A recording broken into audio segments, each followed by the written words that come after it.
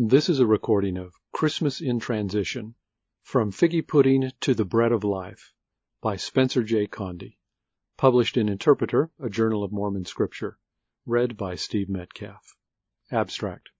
While Christmas traditions around the world have evolved, some losing their focus on the Christ child, there is still need for us to center our thoughts and hearts on his message of forgiveness and redeeming love. The late President Gordon B. Hinckley observed that, quote, "There would be no Christmas if there had not been Easter.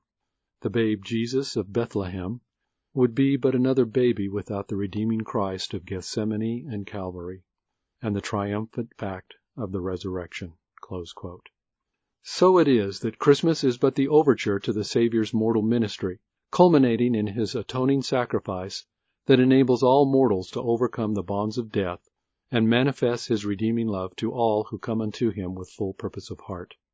There was a time when Christmas truly did commemorate the birth of the Savior of the world, as reflected in those sacred hymns such as O Little Town of Bethlehem, Away in a Manger, and Silent Night.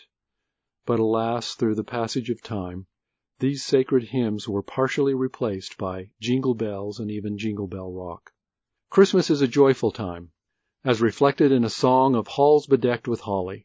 Neighborhood carolers invariably end their medley of songs with the ever-popular We Wish You a Merry Christmas, including the refrain, Oh, bring us some figgy pudding and a cup of good cheer. What once began as a sacred yet joy-filled commemoration of the birth of Christ the Lord has gradually undergone a transition from the bread of life to figgy pudding. We lived for several years in Europe, and I remember the overwhelming feeling of dismay one December, as large signs in the city were changed from Christmas celebration to Winterfest. The city fathers felt that the word Christmas might offend those citizens not of any Christian persuasion. We had some English-speaking friends in a communist-dominated country who asked if we might be able to send them some English children's books telling the story of the Nativity. We told them we would be pleased to help, so we visited several bookshops in search of books for young children about the birth of baby Jesus. We were disappointed to find a plethora of books about Rudolph the Red-Nosed Reindeer, Frosty the Snowman, The Night Before Christmas, and Santa Claus. But there were no children's books about shepherds, wise men, Joseph, Mary, and Jesus. Many countries have perpetuated legends of a saintly soul known for his kindness and compassionate giving. Some traditions refer to this man as St. Nicholas, Kris Kringle, or Santa Claus. Regardless of his origins, this legendary mortal being became a model of generosity and selfless giving. Over the years, Santa Claus became the man to whom children would make their demands for gifts. A few years ago, in late December, I walked into a department store and spotted a fairly large man in overalls with a white bushy beard. I approached him and asked enthusiastically, "What are the chances of meeting Santa Claus on his day off?" He smiled and said, "Being Santa isn't all it's cracked up to be." Then he showed me his left hand, which was black and blue. He explained, "I was Santa Claus in the middle school last Wednesday afternoon, and unfortunately we ran out of candy canes, and a little rascal seated on my lap was so disappointed not to get his candy cane, he bit my hand hard." Santa is no longer a symbol of compassionate giving to others. Rather, he has become the font for receiving.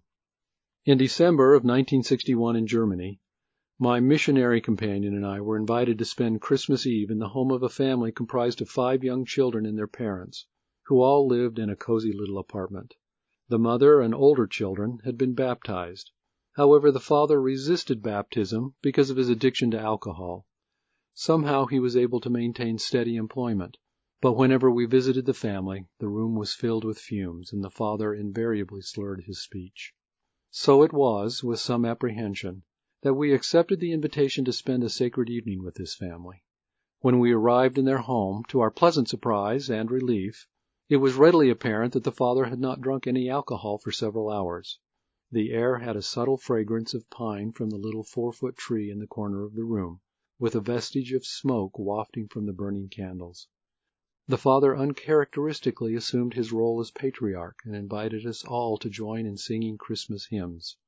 None of the songs mentioned Rudolph or Frosty, or the wish that Santa would replace missing front teeth for Christmas. Each and every hymn was about the light of the world. After a considerable length of time singing all the verses of each and every hymn, this young father rose to his role as family patriarch, and with dignity and reverence he opened the Bible.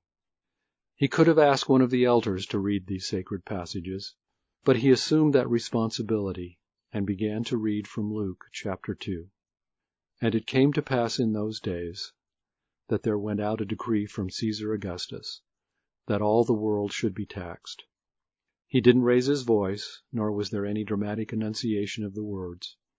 Here was a humble father whose life was a tug of war with trials and troubles, and he was retelling or reading a sacred story with the authenticity of an eyewitness. He continued, "And she brought forth her firstborn son, and wrapped him in swaddling clothes, and laid him in a manger, because there was no room for them in the inn." Reading further, he spoke of shepherds abiding in the field, and the voice of an angel declaring, "For unto you is born this day in the city of David a Saviour, which is Christ the Lord. The shepherds came with haste, and found Mary and Joseph and the babe lying in a manger. And when they had seen it, they made known abroad the saying which was told them concerning this child. But Mary kept all these things, and pondered them in her heart." I have had the blessing and privilege of attending general conference sessions, temple dedications, solemn assemblies, and countless testimony meetings, but I have seldom felt the Spirit being manifest more strongly than in that cozy cottage with an alcoholic father and his little family on Christmas Eve. Of all the hymns about the Savior, perhaps the one most beautiful, because it is the most personal, is the Song of Redeeming Love. After Alma relinquished the civic office of chief judge in order to devote full time as a high priest over the church, he went first to the people in Zarahemla, where he asked them a series of 42 soul-searching questions.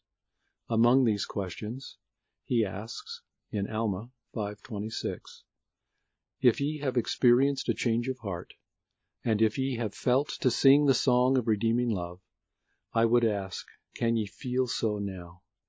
During that Christmas Eve so long ago, we truly felt the song of redeeming love." That young father eventually entered the waters of baptism, and he, too, was able to sing the song of redeeming love, the song extolling the atonement of Christ and the miracle of forgiveness, the greatest Christmas gift of all. Spencer J. Condy attended Idaho State University, Brigham Young University, the University of Utah, and the University of Pittsburgh, where he received a Ph.D. in medical sociology. He was a professor of sociology and ancient scripture at Brigham Young University, and served as a mission president in the Austria-Vienna mission when it included the countries of Hungary, Yugoslavia, Poland, Czechoslovakia, and Greece. From 1989 through 2010, he served as a General Authority 70 and then as president of the Nauvoo Temple. He and his lovely wife, Dorothea, are the parents of 5 children with 8 grandchildren. This has been a recording of Christmas in Transition, From Figgy Pudding to the Bread of Life by Spencer J. Condy, published in Interpreter, a Journal of Mormon Scripture, Volume 30, 2018, read by Steve Metcalf. This audio recording is copyrighted under a Creative Commons license and may be freely distributed if it remains unchanged. The journal and its website are credited and is for non-commercial use. A printed version of this and many other articles on Mormon Scripture can be found at mormoninterpreter.com. More information about the Interpreter Foundation, along with a wide array of additional resources, can be found at interpreterfoundation.org.